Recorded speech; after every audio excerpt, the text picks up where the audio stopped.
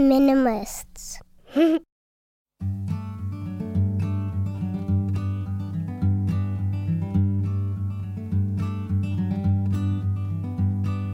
Every little thing you think that you need, every little thing you think that you need, every little thing that's just feeding your greed. Oh, I bet that you'd be fine without it. Hello, everybody. Welcome to the Minimalist Podcast, where we discuss what it means to live a meaningful life with less. My name is Joshua Fields Milburn, and today we're going to talk about Stoicism. We're going to talk about what it means to live a good life, and we're going to compare some different philosophies for living. And we're going to do all that with today's guests. I'm talking to William B. Irvine today. Bill, you're the author of quite a few books. First off, thank you for joining us. I really appreciate it. I'm looking forward to this conversation. Well, thank you for the invitation. It's a pleasure to be here. Now, you're in my hometown right now, Dayton, Ohio. What brought you out to Dayton? A job.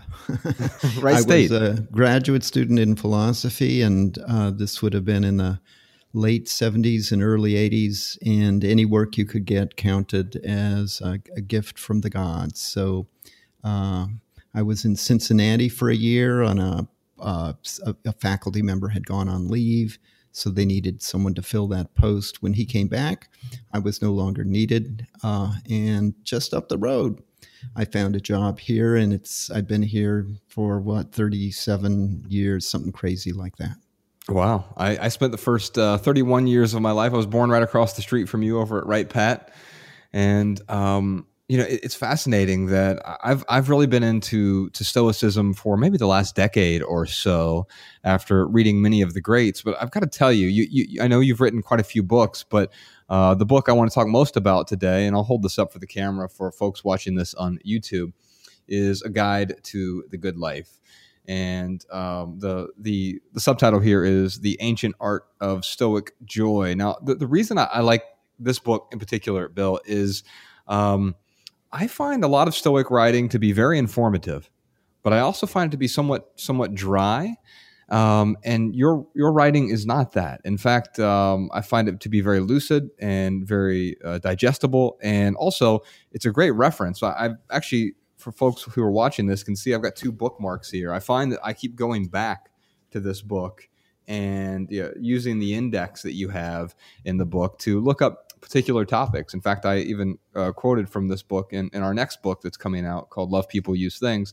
Now, you've got a new book as well called The Stoic Challenge. And can you maybe give just a brief overview on the difference between these two books? Okay, the guide was written back in 2008. It was sort of a sequel to a book on human desire that I published in 2004, 2006. And in that book on desire, I went into it thinking that I wanted to become a Zen Buddhist. And it's an example of an academic twofer. I could get two for the price of one, because I could not only get a publication, but I could find out more about Zen Buddhism. And to be complete in the writing of the book on desire, I had to look into alternative philosophies of life. Stoicism was one of them, and it very quickly became apparent that Stoicism had a lot lower entry cost than Zen Buddhism did. Now, I'm not putting down the Zen Buddhists. They're good people, and they have a different way of approaching it. But it occurred to me that given my personality, given my temperament, that Stoicism would be an easy fit. So I decided to start practicing it, very quickly realized that it worked, thought I need to share this with the rest of the world. At that time, there weren't a lot of books for general audiences on Stoicism. Now, they're coming out at about the rate of one a week if you look on Amazon. So it's become a crowded field. And I don't claim to be the pioneer. There were some books.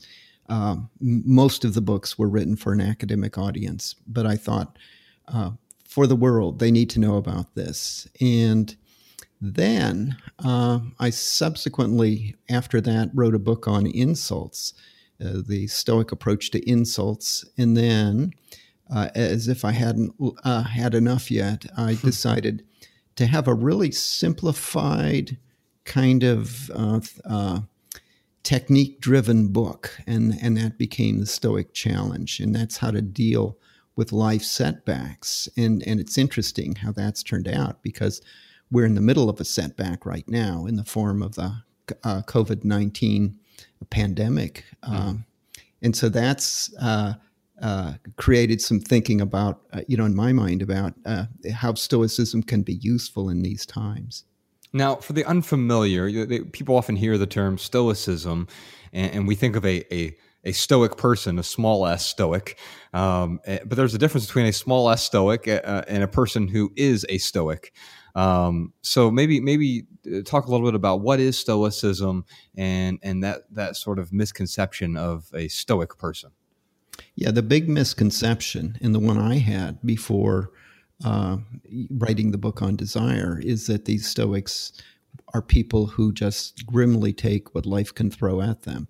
And then reading the actual Stoics, I found out how wrong that was, that they're people who enjoy delight and they seek joy in life. And they came up with these strategies. They were the preeminent psychologists of their time.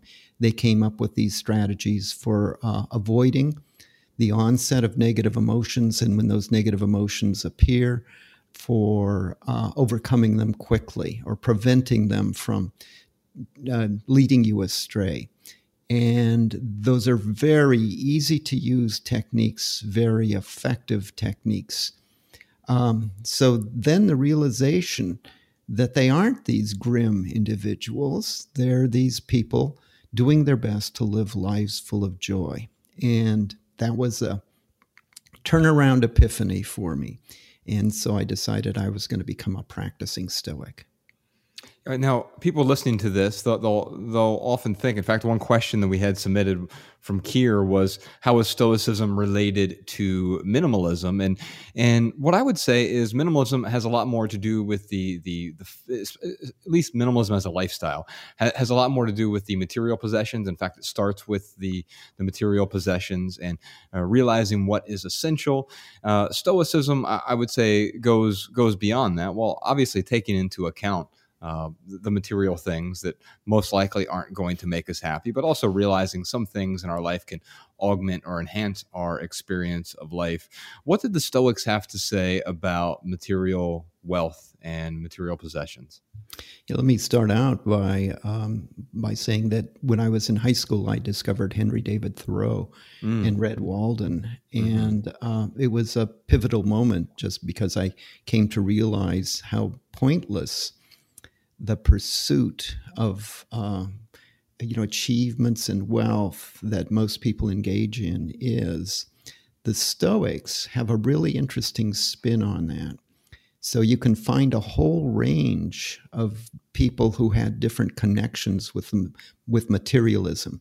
You have Musonius Rufus, who lived a very simple, basic life, and he thought, if you live alone on an island and raise your own food, you're in great shape. And at the other end, you find Seneca, who was the first century AD equivalent of a billionaire. And he gave these apparently very lavish parties.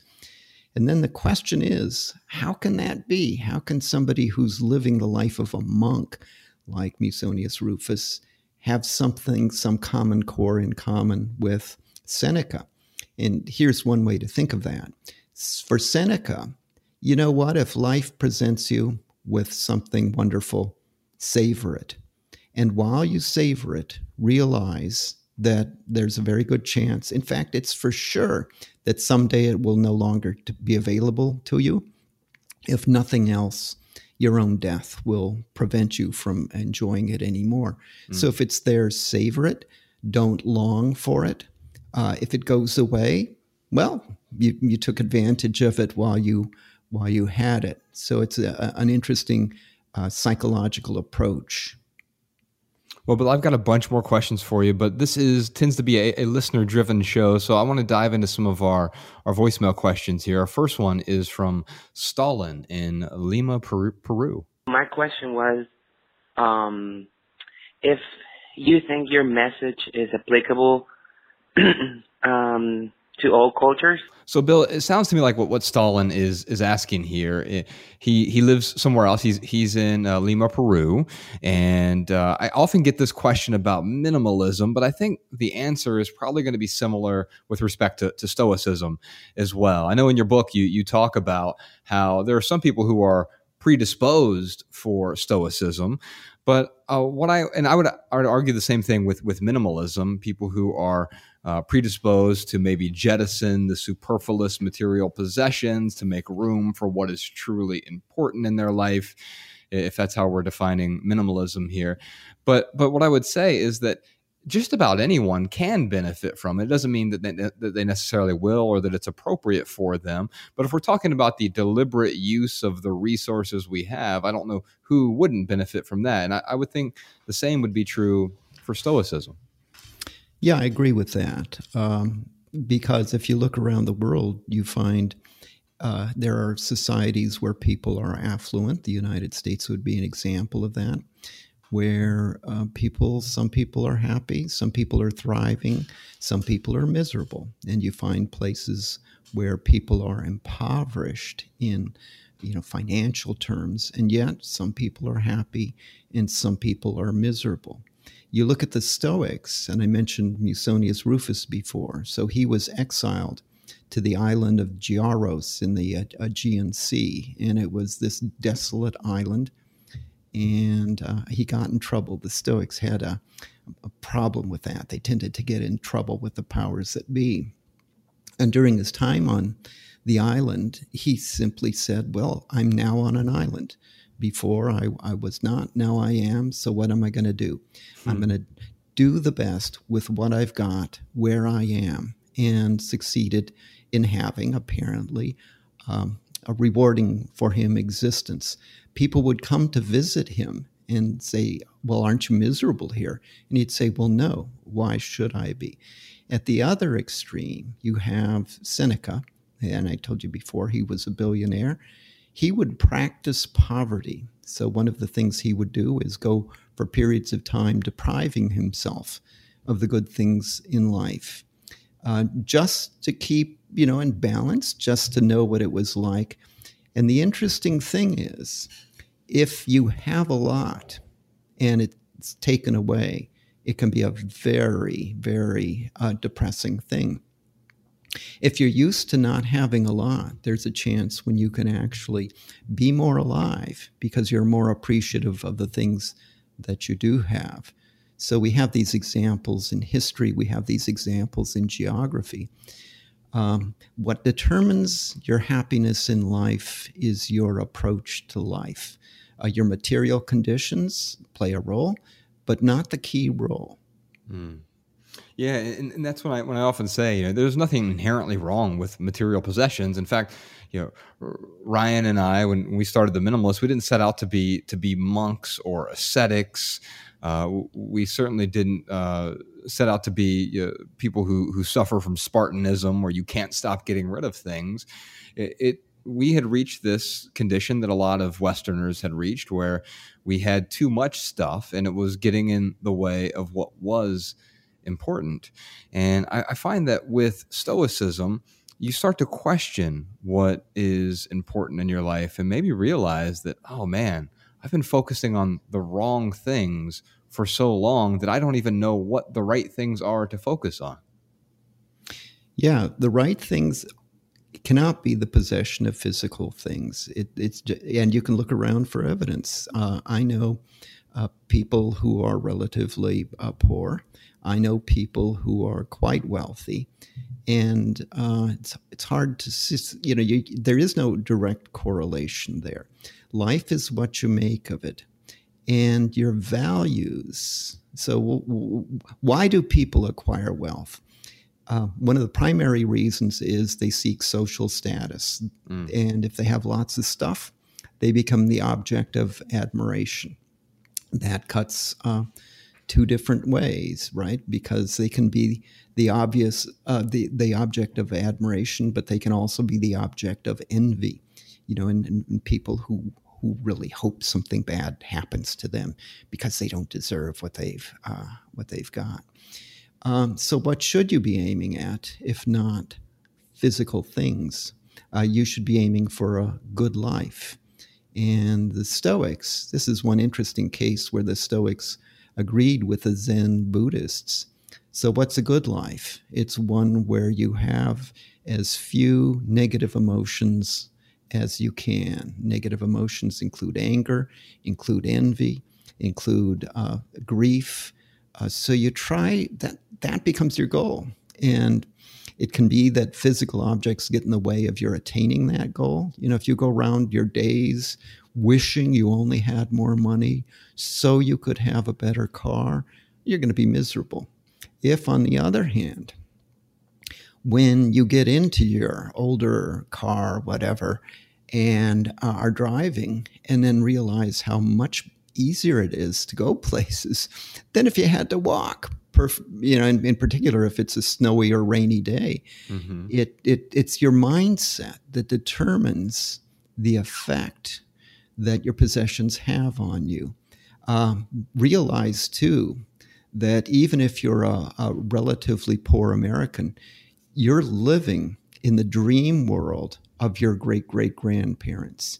If you said to them, okay, in my pocket here, I have this device, this small device that will allow me not only to have a telephone conversation with someone in Hong Kong, but I can look at their picture while I'm doing it. Unfathomable. And I have in my pocket, in my cell phone, more computing power than existed on the campus of the University of Michigan when I set foot there in 1970. That is just a miracle. And yet, you have your cell phone. At first, it's amazing, and then you take it for granted, and then it's a serious kind of addiction after that. So it's a kind of a descent. And you get your cell phone, and it's the thing of your dreams, and then they come out with a new model, and then you start saying, gee, I don't know, what will people think? So a lot of people go through life chasing a mirage, and a wise person will realize the folly of that. Yeah, I think it's fascinating that often the object of our satisfaction in the moment becomes the object of our discontent. The cell phone is a great example of that, because as soon as you get it, you get that dopamine rush, and many other material possessions are similar to this, but of course they break or they get old or they're no longer useful to us, and we tend to cling to them thinking that it will bring the value that they once brought to us, but of course they rarely do. Stalin, I'm going to send you a copy of A Guide to the Good Life. I think you'll really enjoy this book. Just so many great thoughts here. Also, expanding on what Bill talked about with respect to wealth and also status, quite a bit in the book about that. Our next question is from Shanna in Tucson, Arizona. I'm 26 and I'm in my last year of grad school in Arizona. Up until this point, I've been financially dependent on my parents who live in Florida. They bought all my stuff, and I'm not sure how to tell them, especially my mom, about my minimalism journey. My mom's favorite hobby is shopping, and she'll often mail me unsolicited clothing or things, or text me photos of shoes when she's out shopping, or send me emails about sales. This can be extremely frustrating, especially after I've told her I don't want or need anything else. How do I explain minimalism to her? I'm scared of being perceived as unappreciative for everything they've done for me, and I'm scared she'll react negatively, as that's often her first reaction. All right, Bill. So for Shanna here, it sounds to me like this is a problem with respect to either values or beliefs, which I like to delineate both of those things. And you touched upon the word values earlier, and it sounds to me like maybe her mother and she value different things at this point. And there's a certain terror, and I even hear it in her voice, I'm 26. I'm financially dependent on my parents until very recently. And I'm afraid to tell them no. I'm also afraid to tell them, these people that I love, about some changes I'm making in my own life. And I assume when someone is going down this Stoicism rabbit hole, it's intimidating, especially when you have to reveal this sort of lifestyle change to other people. Yeah, it's a tough situation to be in. Here's a thing I've discovered, and that is if you have different values than other people, some people will accept it and say, it's a diverse world and we have all sorts of different opinions. But other people will take it personally. They will assume that because you don't share their values, that you disapprove of their values, that you're disapproving of them. And that's where things can get tricky. So, I'm a parent myself, so I kind of know the tensions that are there, and we do our best to let our kids discover their own values. And so I don't know if I have any really great, easy to advice, but think of it in terms of just a long-term project. Your mother is attempting to show that she loves you. She's attempting to give you things that make her happy, thinking that they'll make you happy as well. So the intentions are great. And for that alone, you should love her, you should honor her. And then the question is just kind of redirecting, kind of training. And it's a long-term project. Yeah. But, when she offers you something, say, that's wonderful. Thank you for the thought. But, I really can't use it because I'm trying to simplify. I'm trying a different approach. And I wish you well because, some parents can pick up the clues. Other parents just can't imagine that their kids could turn out different than they do. What's fascinating to me in a conversation like this, I found one thing that works really well. Instead of telling your parents no, finding out what you should say yes to. Instead of saying, no, I don't want that, or no, don't give me that gift. This is especially a contentious time with Christmas gifts or birthdays or holidays where there's sort of the obligatory gift giving going on. And I find that instead of saying, no, don't get me that, find something you can say yes to. And that quite often is not a material possession, but there can still be a gift within their presence, whether it's sharing an experience with them or figuring out what you can do together. Or maybe there is an actual useful material possession that you could, that would add value to your life. And if so, again, nothing wrong with owning material possessions. It's having the right ones in your life that don't get in the way of living a meaningful life. And so, Shanna, what I'm going to say to you is that I totally understand that it is a difficult conversation to have with your parents, especially when we're talking about conversations around values and beliefs. And just to put a pin on those two things, it sounds to me like you and your mom probably do actually have similar values. There's a good chance you do. She cares about you. You just have different beliefs around how she should be caring about you, right? In her mind, gift giving is a love language, and we've been told that. We've been sort of sold this meme in our society of gift giving being a love language. And so she's trying to express that love in the way that she knows how to express it.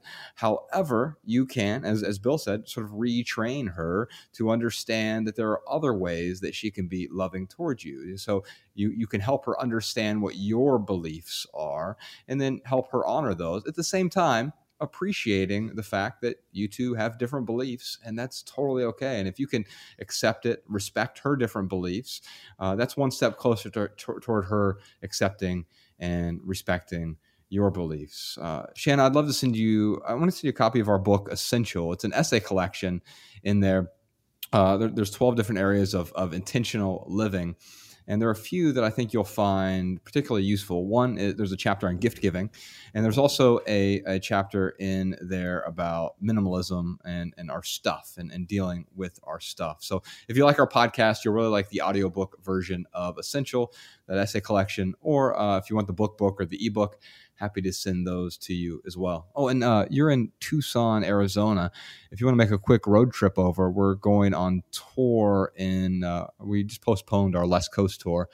San Diego would be the closest stop for you. But Sean, if you could reach out to Shanna and give her a couple tickets to the West Coast tour, we have an event in San Diego, also 7 other cities along the west coast of the United States and Canada. For folks who are interested, you can just find those details on our website, theminimalists.com/tour. I do want to move on to our lightning round. This is where we answer your text message. You can text your questions and comments to 937-202-4654. Those texts go straight to my phone and straight to Ryan's phone. I know that sounds a little bit crazy, but we answer as many of the questions as we can. People text us all the time, and we can't answer every question, but we do reply to a bunch of them. Plus, we answer some here on the podcast. Now, Bill, during the lightning round, this is where we typically try to answer questions with just a short, shareable, less than 140 character response. We put the text to these minimal maxims in the show notes so people can copy and share our pithy answers on social media if they'd like. But don't worry, Bill. We just maunder on a little bit, and we tweeze out something that is pithy once we get something worth tweeting. I'm Hassan, up for the challenge. Well, Hassan has a question for us. He says, how do you practice Stoicism without losing one of the foundational things that make us human? And that foundational thing, he says, is emotion. And I think we kind of touched on this a little bit, Bill. People often conflate being a stoic person with being a person who is a stoic. And those two things are different. But how do we become stoics without losing human emotion?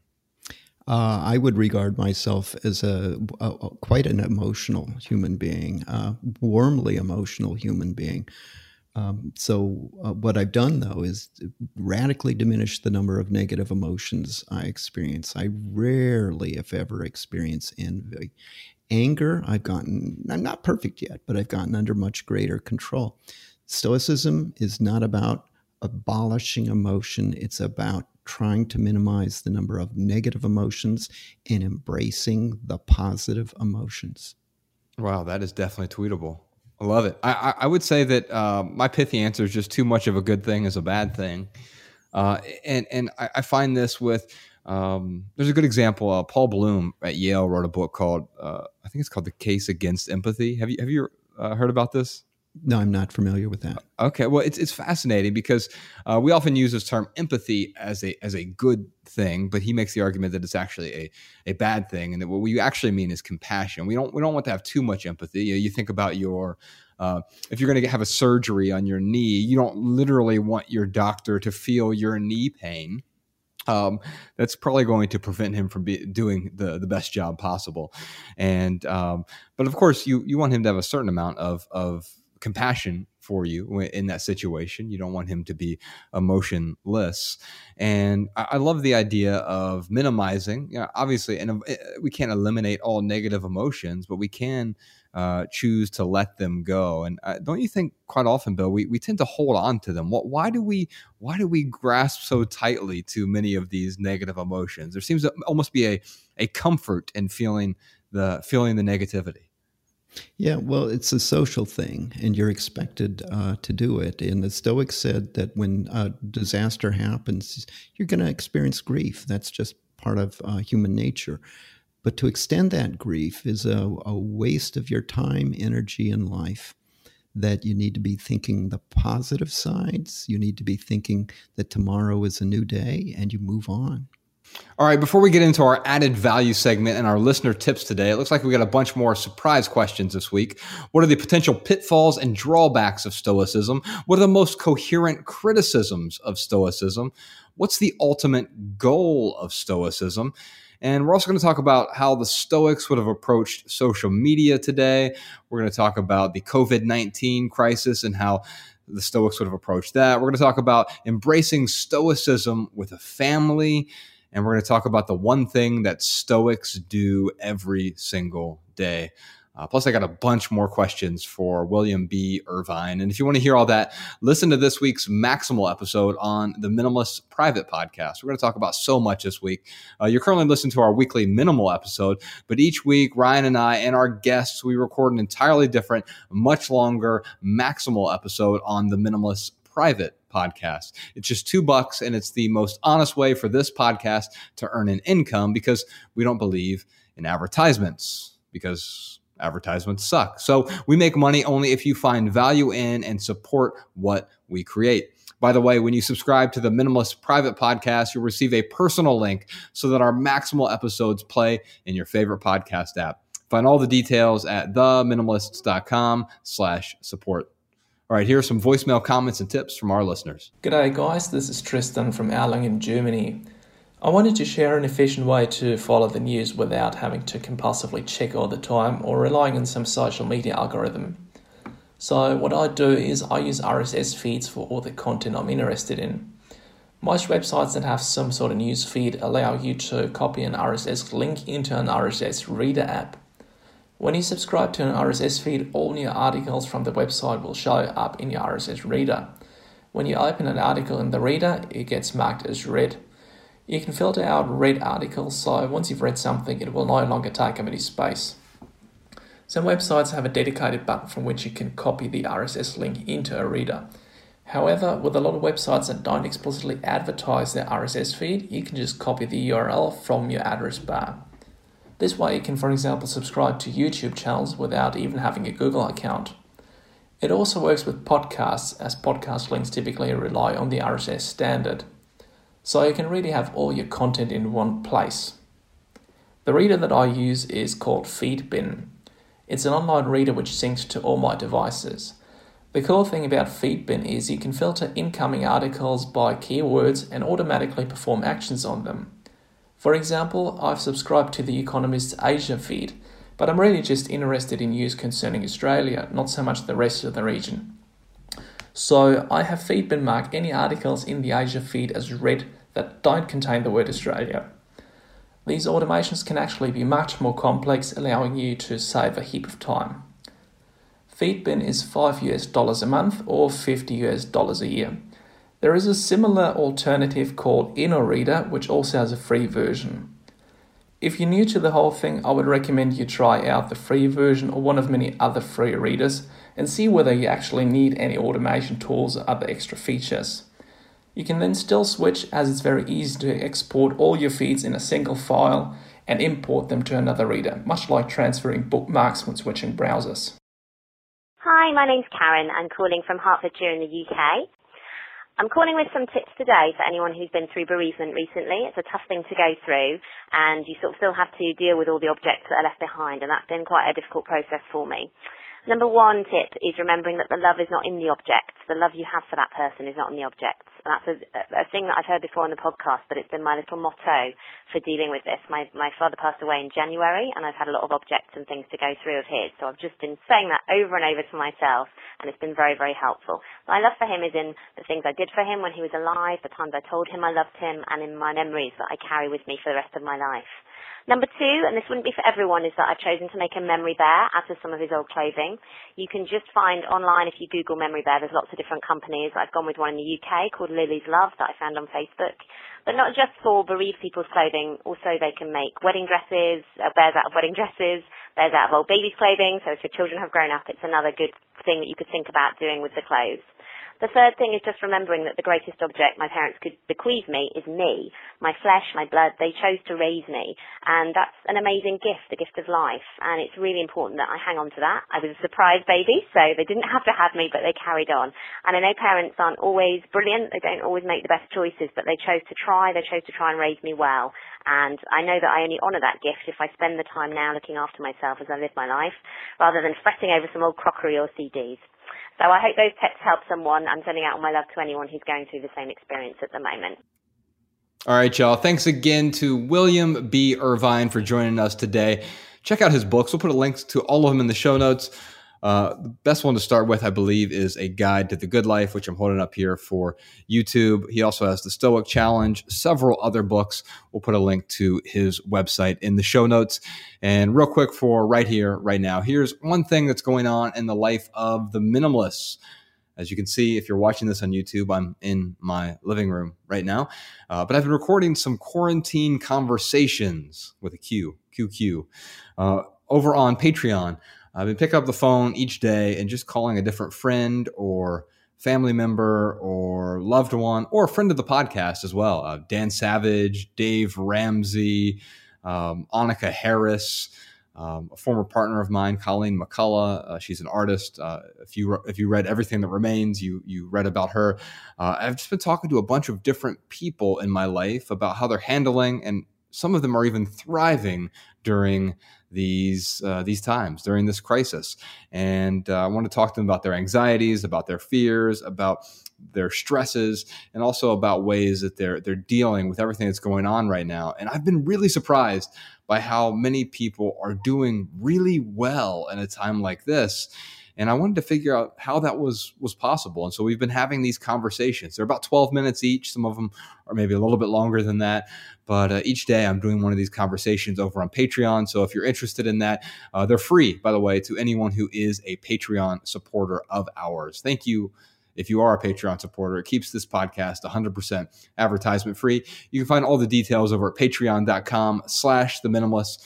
Also, you can follow The Minimalists on social media. We're on Facebook, Twitter, and Instagram at The Minimalists. If you have a question, comment, or minimalism tip for our podcast, email a voice memo to podcast@theminimalists.com. You can comment on this episode at youtube.com/theminimalists. And if you want our show notes in your inbox, sign up for our email list over at theminimalists.com.